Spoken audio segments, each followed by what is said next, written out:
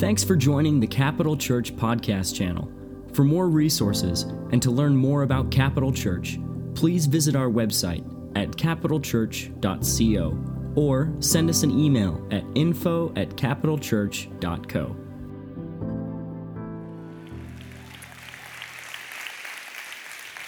So proud of you guys. You may be seated. Man, how many of you appreciate the presence of Jesus? I don't know, like in the day and age that we're living, I am realizing more and more we need less words and more presence. All right, you guys know the drill. Turn to your neighbor. Let them know how much you love them. Say hello. All right, turn to your second choice. Say, go Cowboys.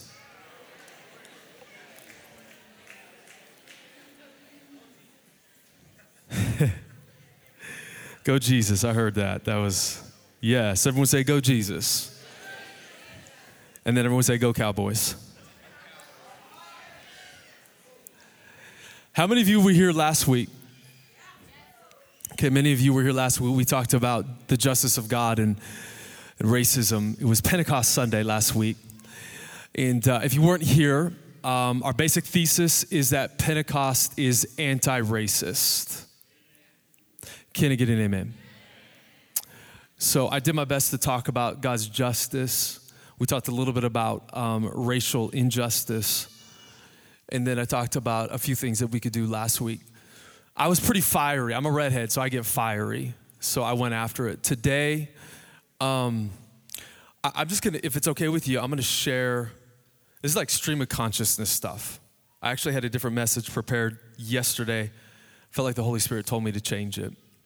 And so I'm going to share as your lead pastor, and I represent my wife and I as your lead pastors. I'm going to share my heart, if that's all right with you.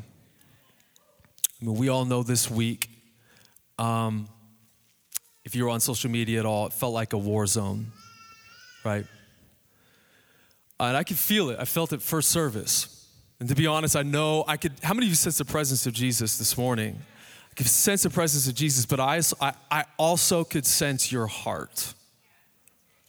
How many of you, just with a show of hands, and you don't have to be embarrassed, this week you either felt heavy, sad, grieved, hurt, offended, angry, frustrated, or any of that? Raise your hand. I think we all have, right? I've talked to so many pastors, and it's like they're doing their very best as they build for the kingdom of Jesus in pastoring their churches and serving their city. We are living in, we say this all the time, and I just feel like it's such a cliche, but we're living in unprecedented times. If we're not careful, well, I'll say it this way, it seems, everyone say it seems like the fabric of our unity seems to be wearing thin. And so today I want to talk about unity, right? I do think maybe some of us should check out of social media for a week. Can I get a minute? Isn't it funny? Social media is like a reverse confessional. So you demand everyone to repent of their sins. I'm not saying that we can't speak truth to power, right? I'm not saying that. But I think it's time for us to maybe check out of social media and just spend a little bit more time with Jesus. That's my pastoral exhortation today. Like I could walk off the stage and we would be good, I think. So I'm not going to be all over the place. I'm going to share my complicated emotions, but they're rooted in God's word. I'm not going to give you sociology, which is important. I'm not going to give you legislation. That's all important. I'm a pastor. So pastors should give you God's word. No? Yeah? Okay. Know that I love you. And please, if you're offended by anything that I have to say, text me, or no, not text me. Email me at shane@hotmail.com. Hotmail. So I'm going to begin with this. I'm hopeful. Anyone hopeful? I know we're heavy. We're heavy. Come on, we're heavy, but I'm also hopeful. Come on, how many hopers do we have here today? Heavy, but we're also hopeful. I think racial reconciliation is possible. That's my first emotion, is hope. I believe the justice of God, which is inextricably connected or tied to the good news of Jesus, can be realized. We are without question, right? We're in a spiritual and social crisis that only Jesus can heal. Do you believe that? Now, please hear what I'm about to say. I believe legislation is so important. I believe reform is so important, right? Important. But when it comes down to it, it's only Jesus and the pouring out of his Spirit that can change our hearts. And I'm not talking to any of you, I'm talking to myself. Let me just say this really quick. If you're not familiar with our history, the legacy or the history of our church, which is pretty startling in Idaho, is that, and this is pretty crazy, we are racially or a racially diverse congregation. We live in, thank God. It's funny, we live in Idaho and we're pretty white. We got our guns, right? And we like to go and hunt, right? I don't know why I'm talking like that. Right, I've been on camping trips. They've been horrible, except for friends. Scott Maurice saved my life, right? We live in a white state, but what's so funny is that our church has always been racially diverse. Why? I just want to walk you through our history. Because we believe in racial reconciliation, number one. And we believe that the day of Pentecost is all about every nation, every tongue, every tribe coming together. So I'm going to say this, and I said this very strongly, right, last week. Anyone who is a racist and claims to follow Jesus, we will condemn that.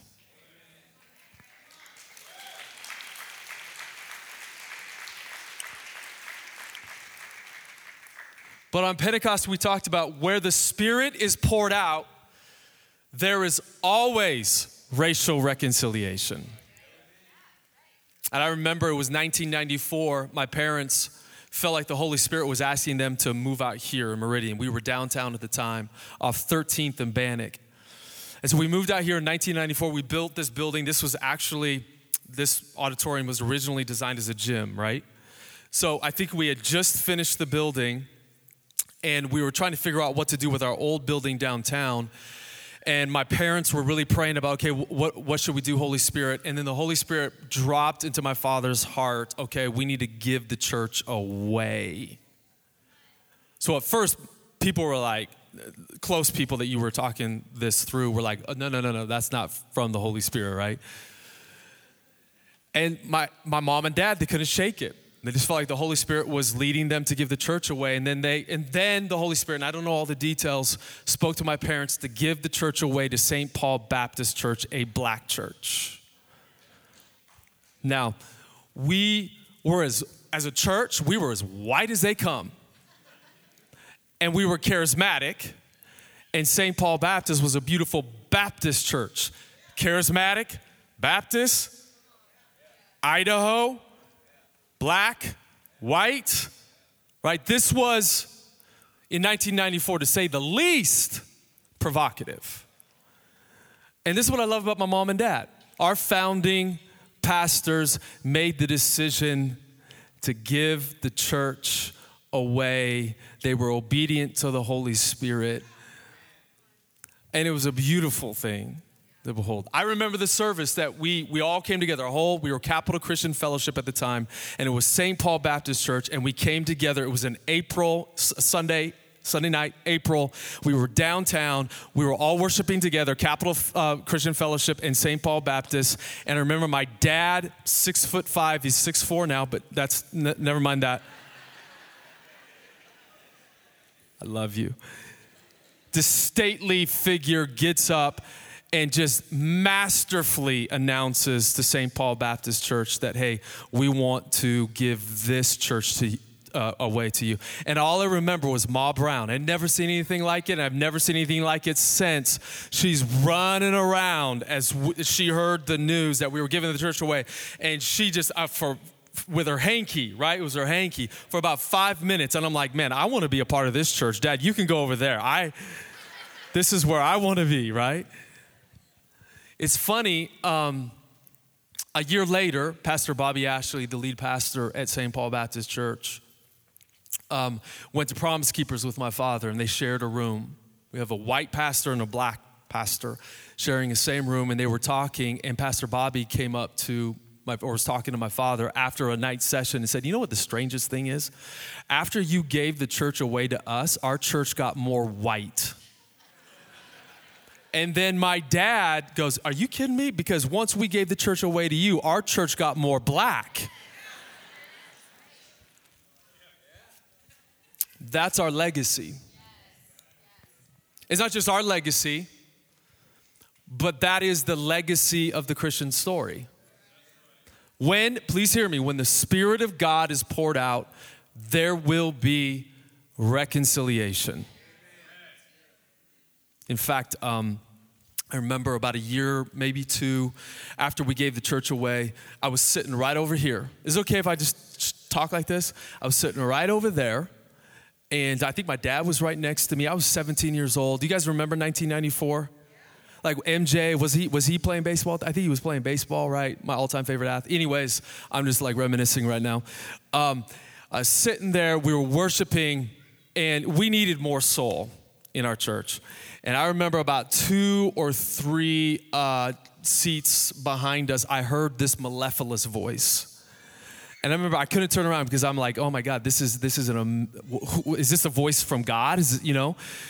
And so I got so distracted in this worship service. And at the end, I turned around and I saw who I didn't know at the time, Mark Thornton, lifting up his hands and then just singing us all into like a move of God. And I remember I went back to my dad. I go, Dad, okay, you and I just saw Mark, and I'm like, okay, you see Mark, okay, you do whatever you have to do to keep him in our church, right? And thankfully he stayed, and now Mark Thornton, Mark, you're in the back. How long have you been on staff? 23 years.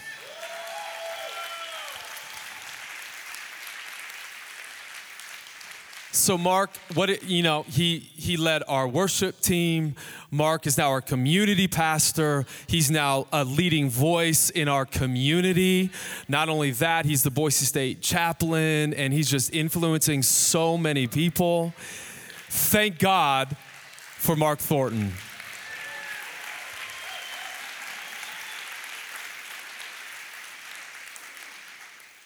I'm saying that because this shows us that you don't have to be an activist, and I have nothing against activists or activism. I think it's great.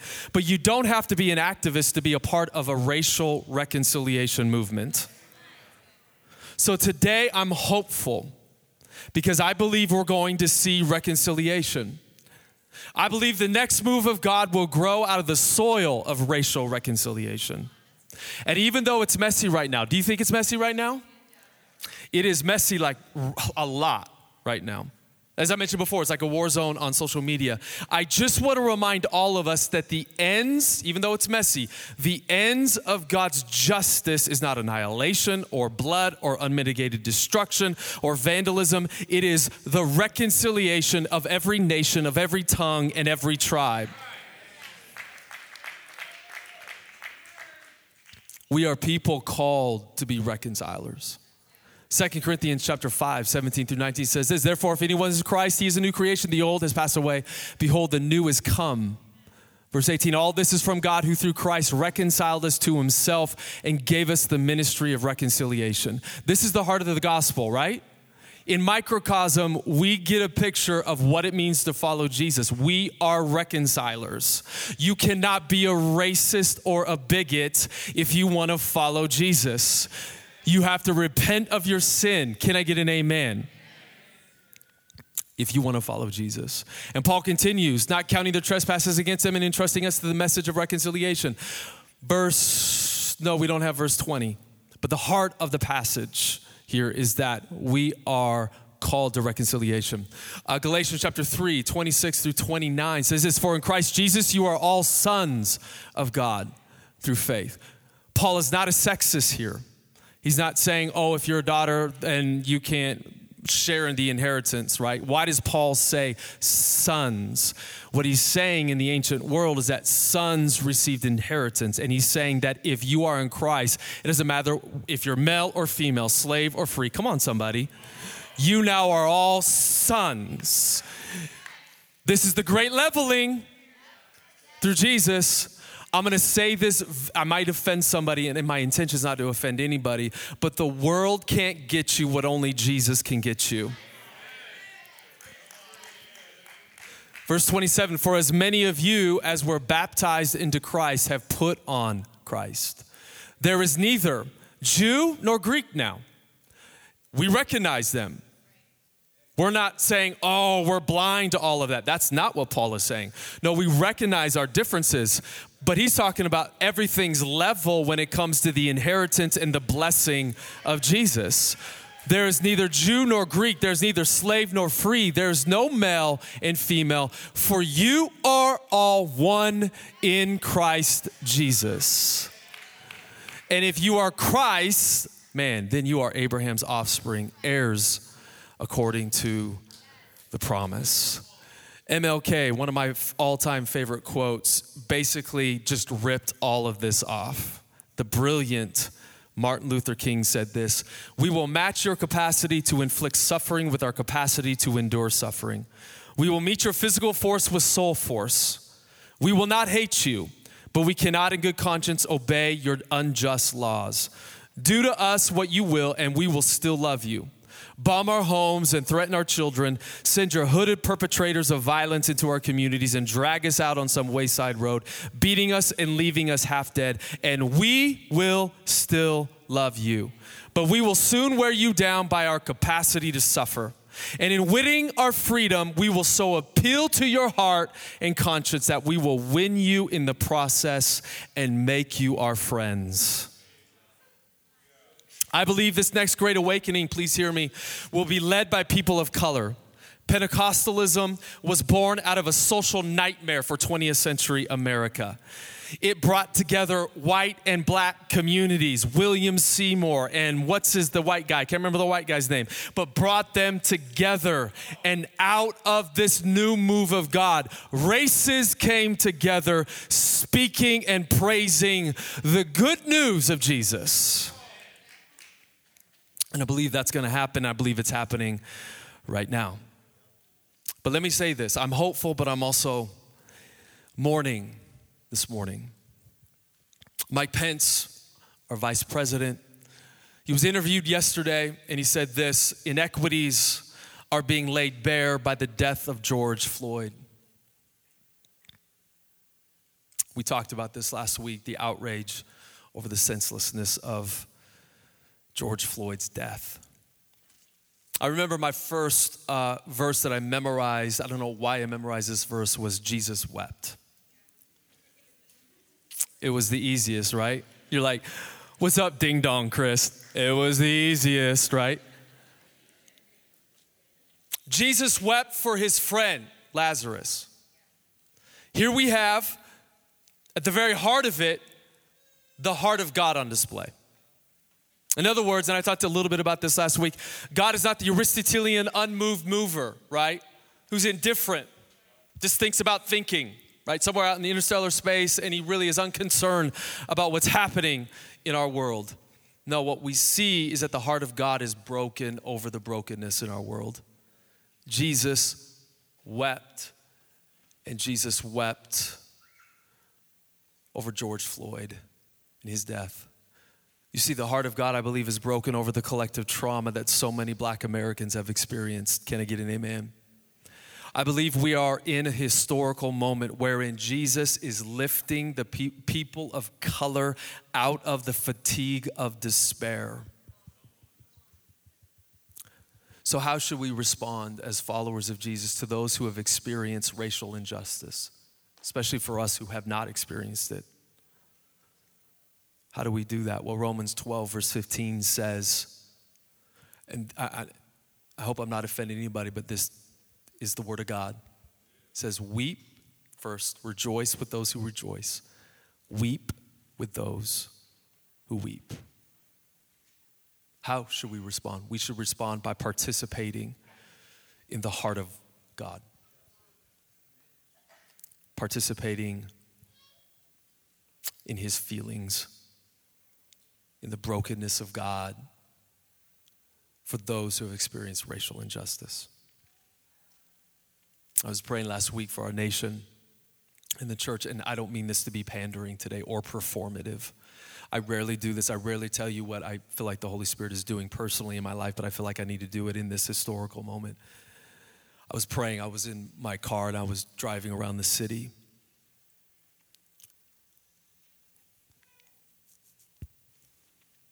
And I was just asking God for his heart. I was listening to Maverick City. How many of you love Maverick City? Love Maverick City. And God gave me a vision. How many believe that God gives visions today? I don't know. I can't describe what that was. It was something that I knew it was the Holy Spirit. And in this vision, I saw a group of young, it was Saturday, I think is when the protest started. I saw a group of young black men protesting, and there was anger in their heart. And the Holy Spirit showed me in that moment their pain and their agony. And it broke me.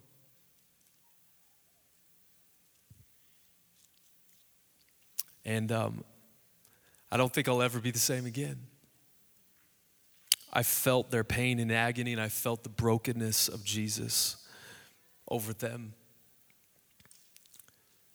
And it was a transformative moment for me. Let me say this really quick. If we become anesthetized to the heart of Jesus and the brokenness of this world, where we remain unmoved and our hearts remain indifferent, there goes the church. Can I get a better amen to that? Matthew chapter 5, verse 4 says, "Blessed are those who mourn." Why? For they shall be comforted. Thank God comfort's on the other side of mourning. And here today we are praying for those who mourn, those who are angry and frustrated over injustice. Can I get an amen to that? But I'm also frustrated over the lies in media. I'm frustrated over the us versus them rhetoric. You're either, in other words, you're either for the police and you're not for people of color and their struggle against racial injustice, or you're for the people of color and racial injustice and not for the police. Romans chapter 12, 9 through 10 says, "Let love be genuine, abhor what is evil, hold fast to what is good." Verse 10, "Love one another with brotherly affection, outdo one another in showing honor." Can I tell you something? We are not against the police. We are against racist police officers. And can I tell you something, and I'm not trying to offend anyone here, there are so many good police officers. Amen? In fact, Steve Martinez, one of my closest friends, was my first friend that I met when I was 7. We went to school together for a little bit. He's now a police officer in our church. And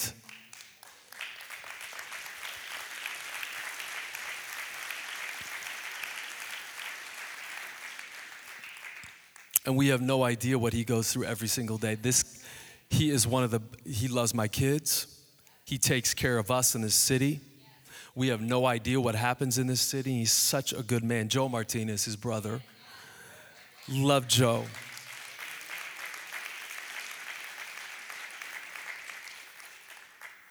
Love them. Matt Bowie. I mean, I could just go on, who protect us. who take care of us. We want to honor them. We are against any organization and any media outlet or conglomerate that would try to divide us. Can I get an amen? That would try to bifurcate reality, that would try to say that you either have to be for them or for us.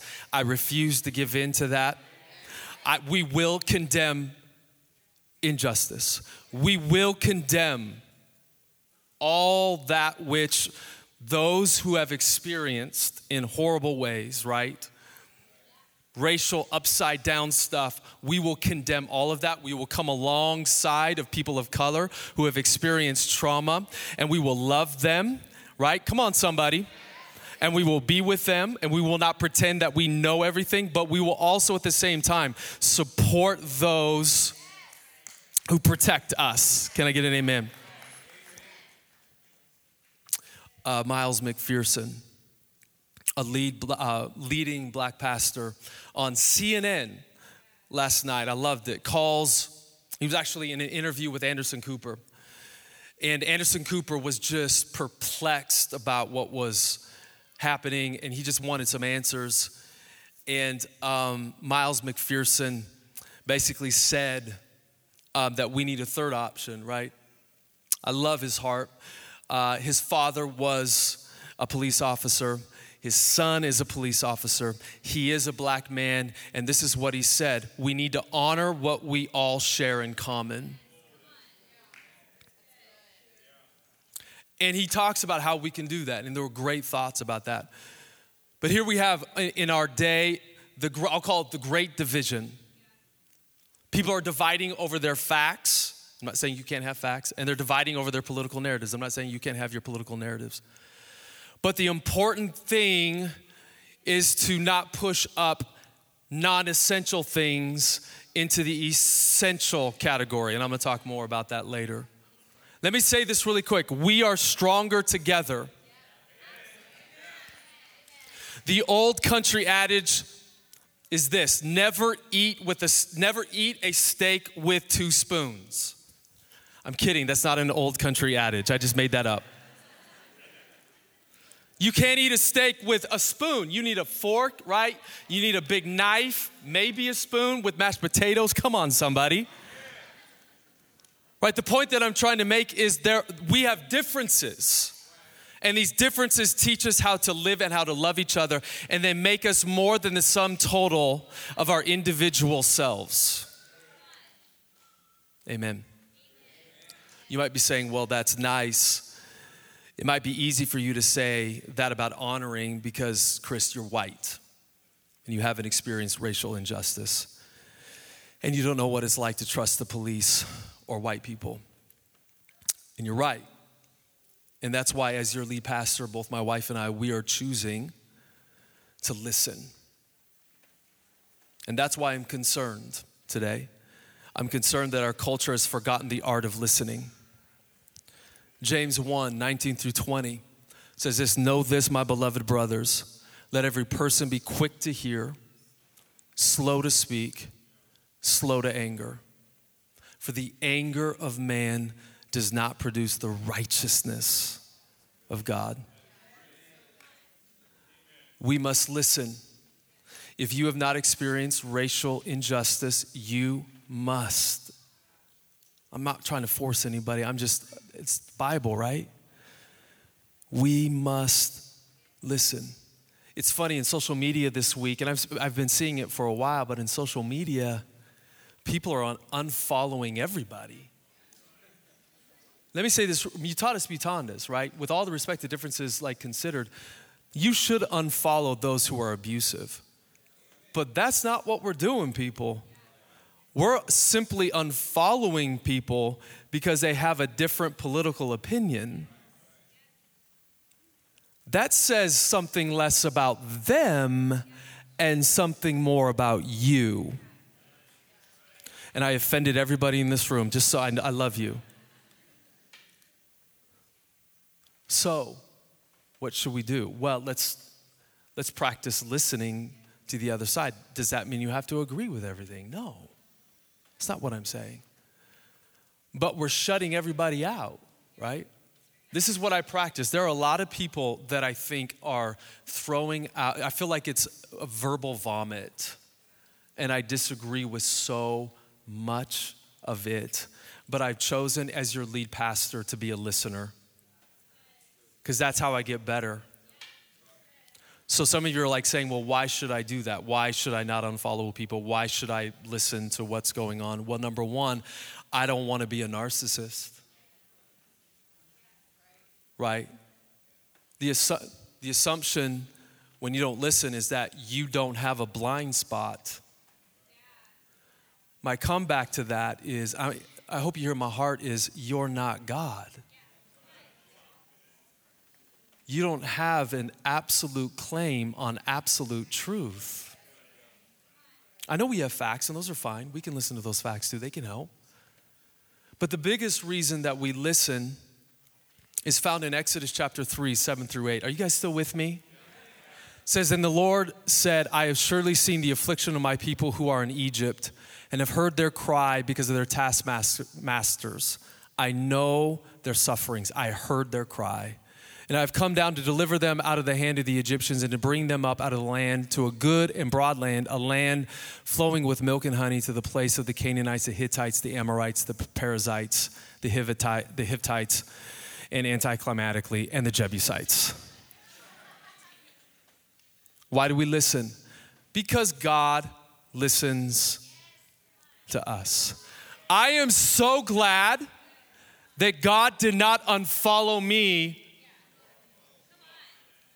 or unfriend me when I was stupid 3 Mondays ago. And I was Christian cussing in my head. I am so glad that God listens to me even in my sin, even in my anger, even in my pain, even in my rage, come on. If Jesus loves us enough to listen to us, shouldn't we do the same? Shouldn't we come alongside and listen to those who have experienced racial injustice? Isn't this what the Holy Spirit does with us? You see, the Holy Spirit is our advocate. Can I get an amen? Number 7, I don't know why I just said points. This is on my thing. Number 18,000. Sorry, we got 5,000 more points to go, right? I am concerned also that we have disparaged in our Western moment both speaking the truth and anger. Ephesians 4:26 says, be angry, Paul says, and do not sin. Paul is creating, I don't want to get philosophical here, I'm going to ontological space for us to be righteously angry. How many of you believe that you can be righteously angry? I think we should be angry over the presence of evil. I've said this the last couple of weeks, but if you come after my family and you mess with my family, I work out. I have my dad's eyes when he gets angry. No, you don't want to mess with that, right? I have the same thing. I will mess with you. Why? Because I love my children. In fact, righteous anger flows out of love. Righteous anger means you care. Righteous anger means you're alive. In fact, it can actually mean you're close to Jesus. Jesus, yes, in fact, did overturn the tables. He went to his Father's house. This is his place. Everyone say, my house, right? Come on, everyone say, my house. He came to his house, and what did he do? As a prophet, he was more than a prophet. He symbolically shut it down by turning the tables over. Now, I got a lot of questions for people this week. Well, wasn't Jesus promoting violence? No, that wasn't violence. Jesus was not saying, okay, we can vandalize property. He wasn't saying that we can riot and we can loot and we can promote anarchy. We will condemn that every single time. We believe there is righteous anger. And you can have that. And we will side with those who have righteous anger. We will not side with those who are violent and vandalize property. Please, can I get an amen? But here's the thing. We live in an outrage culture, and everyone and their dog believes that Jesus is sanctioning being outraged every single day. Jesus went to the temple one time and did that. Unfortunately, everybody thinks that man, every day they got to be angry about something else. And they're working from an assumption that anger is their fuel and their energy. Paul is saying, hey, be angry, get righteously angry, but make sure you don't sin. And make sure that the sun does not go down on your wrath. Why? Because anger can spoil your heart. It can twist your beliefs and your feelings and your thinking completely out of shape. In fact, Paul will tell you in Ephesians chapter 4 that when anger turns towards the self, you then make room for the Satan himself. So let me say this, the mission of Jesus was not sustained by the dynamism of righteous anger, even though righteous anger is good. Rather, it was compassion and love that energized the mission of Jesus. I'm encouraged though today, even though I am grieved at times and frustrated at times, I am encouraged because Jesus tells us to not be afraid.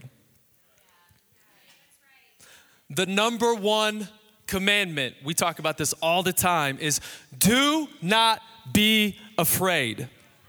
And I get it. I don't have my head in the sand, right? It feels like our political and cultural moment is in the process of destabilization, right? We're no longer polarized. We're in this spiral destabilization of our culture. And I just wanted to declare some scripture over you. Can I do that here today? God, in this historical moment, has not given us a spirit of fear, but of power, love, and a sound mind. Let me tell you this again, perfect love. Everyone say perfect love. Perfect love casts out all fear. Greater is he, I'm declaring this over our church. Greater is he that is in us than he that is in the world. So be strong today in God's grace. Be strong in what God has promised you. You are not a little story person. You are a big story person. You are a big faith person. And we know that God works out all things for our good according to his power that works inside of us. So don't give any room in your heart to fear. Why? Well, because Jesus ascended into heaven and he is now sovereign over creation. And the Bible tells us that it's not a president in charge. China is not in charge. A politician is not in charge. The liberals are not in charge. The Democrats are not in charge. The conservatives and Republicans are not in charge. Your boss is not in charge. Cancer is not in charge. The sin of injustice is not in charge. Jesus is the King of Kings, and he is the Lord of Lords. And he is sovereign. He is sovereign. So let not your hearts be troubled. As we move from being me and all of us being encouraged, I'm also, as your pastor, I'm disappointed. I'm disappointed that we're pushing up, and I'm disappointed in myself because I do this as well. Pushing up our political narrative into the essential categories I mentioned before, and we divide over that. In other words, we're taking our point of view, be that liberal or conservative, and placing it on the same level as Jesus died, was buried, bodily came back from the dead, ascended into heaven, poured out his spirit, and formed the church. I love our facts. I am not saying you can't have a strong political position. Please continue to have your strong political position. But what Tucker Carlson or what Rachel Maddow says is not on the same level. They are overrated when it comes to Jesus and what he says. Now you can listen to them. I'm not saying there's anything wrong with them. Maybe some of them. Let's move on. That's weird, okay? What I'm trying to say is Jesus is alive and he's at work in this present moment and he's sovereign over it all. But I'm disappointed that for some Christians, Jesus is too conservative, and for others, Jesus is too liberal. And all this thinking stems from our secular moment, which is this: politics, not religion, is now the new religion. Our politicians are the second coming of Jesus. Our political parties are the new church, and we are the sheep in their political pasture. And we are dividing over it. Please hear me. As I said before, I love politics. I was a poli-sci major. I'm not saying you can't have strong political positions. I'm not saying you can't listen to your favorite political commentator. All I'm saying is, let's please remember the words of Jesus. Matthew 6:33 says, "Seek ye first the kingdom of God and his righteousness, and all these things shall be added unto you." See, I used to be Aristotelian in that I thought the truth is found in the tension of two opposites. So I would take the tertium quid, which is the middle ground. The Holy Spirit rebuked me 2 days ago. He says, no, I don't want you to take the tertium quid. This is how Holy Spirit and I talk, right? I don't want you to take the middle ground. I want you to take the higher ground.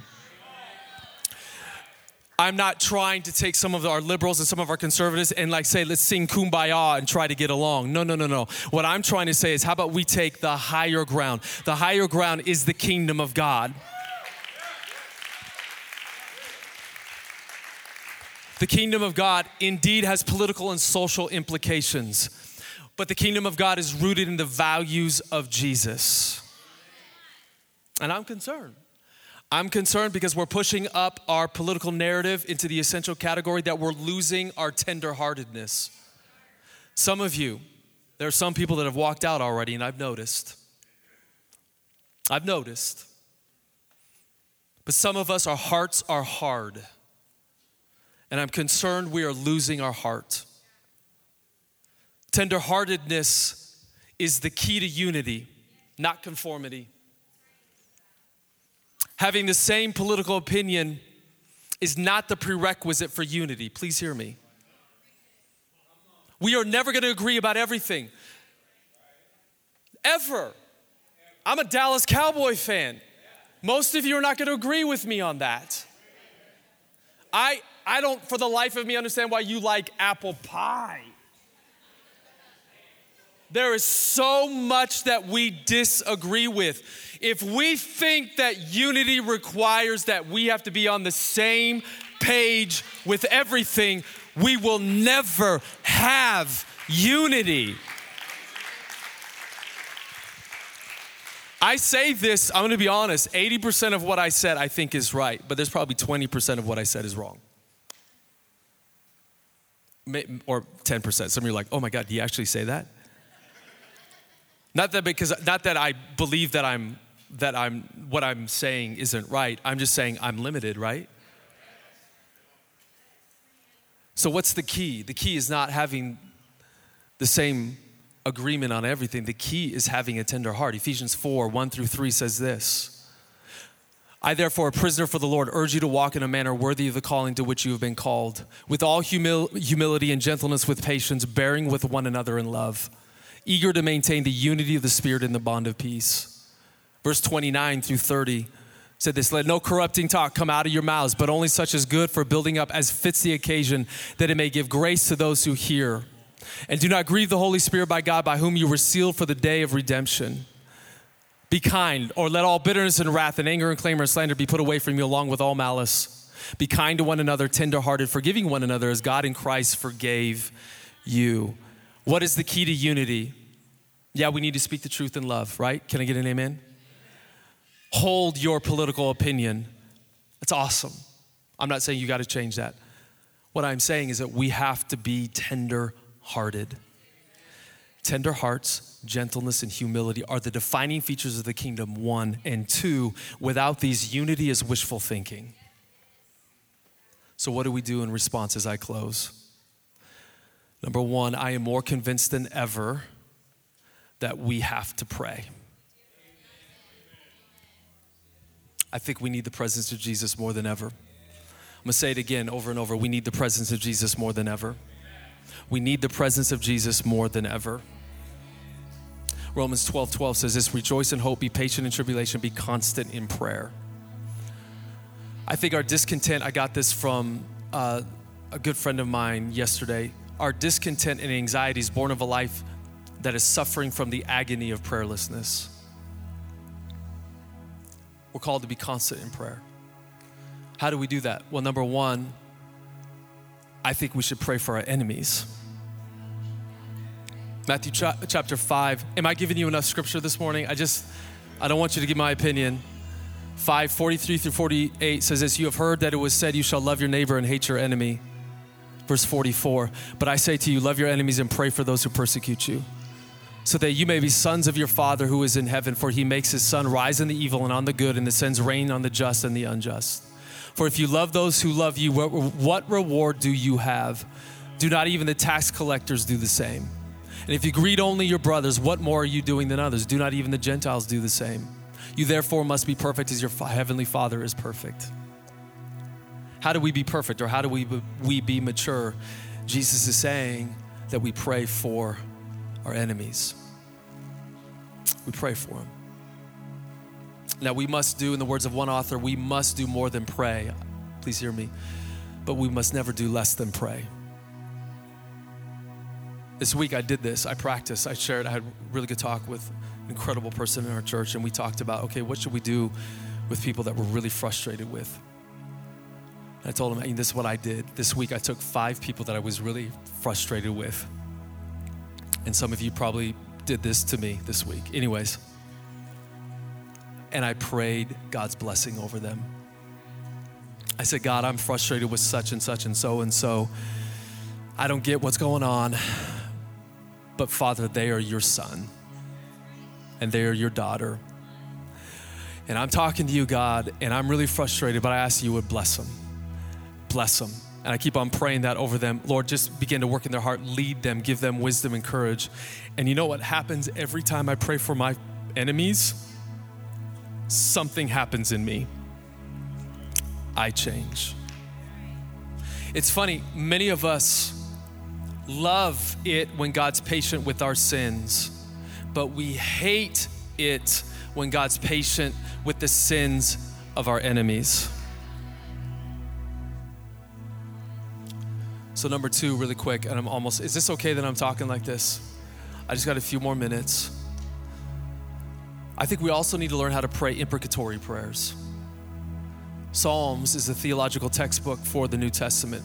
It was one of the most quoted books in the New Testament, and you have prayers of lament. Like, how long, O Lord? Have you ever prayed that before in your heart? How long, O Lord? How long am I going to be sick? How long am I going to experience injustice? How long am I going to experience such and such and these circumstances and these troubling times? Like, how long, O Lord? What if, and I think laments and imprecatory prayers show us what we can do. What if we, and this is what we can do, what if we took our prayer and made it our first protest? We should protest over unjust things in the right way, right? But what if before we protest injustice, what if we took our prayer and made that our first protest? What if we learned to talk about our grievances with Jesus? What if Jesus wants to come alongside of you and work through your grievances and your anger and your frustration and your heavy heart and your sadness, right? I think Jesus wants us to protest alongside of him, because Jesus protests the evil powers and the wicked powers that stoke the flames of injustice. And this is what I prayed this week. I go, God, as I prayed for my enemies, and then I prayed this one simple prayer. I pray for such and such. Pray for those wicked powers. I ask first that you would lead them into repentance. You would be merciful to them. You would soften their heart. But if they do not listen, I ask that you would bring your justice on them. I think we can pray those prayers. Please don't pray that against me. I love you guys. I'm not that wicked. I think we can do that. We can declare God's judgment over exploitation, deception, lies, racism. Come on. And even the lies that, oh, you got to be anti-cop now. We're not going to do it. We're not giving in to any lies. Finally, how can we pray? Well, I think we need to learn to pray together more. The old adage, those who pray together. Come on, those who pray together. The Bible tells us when 2 or 3 are together, there Jesus is in the midst. It's hard to be hard with those you pray with. The fabric of our unity in Christ will wear thin if we don't pray together. Prayer opens our heart to the Holy Spirit and unites our heart to people.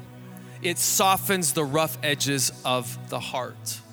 This is why we believe in praying together. When you see someone's face, maybe someone that you have a disagreement with, and you pray with them, they're changed. Come on. They're changed. We're changed.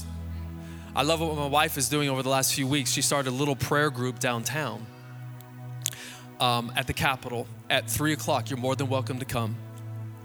And we just felt like we got to go downtown and we got to pray and we got to do something big, right? And we're going to believe that prayer is going to lead into action. Can I get an amen? And we're going to serve our city. And we're going to be people of racial reconciliation and people of justice. I love what Shane did earlier, a couple nights ago. He called a bunch of, he's an exec, you know Shane Grove, amazing. He has the best hair. He's the handsomest of all. Incredible man of God. He called a bunch of us guys and said, hey, let's just come to the church at 11:30 at night and let's just pray together. And a bunch of guys came and they prayed together. I love that. I love what Kim Bowie and Ryan Fish are doing. I think their prayer group is called Embers, right? I love that. They're gathering people together and they're praying for the city. Steve and Patty Rooks have taken on a huge role of leading pre-service prayer. I love what they're doing. We are called to pray, and that prayer will lead to action. Amen.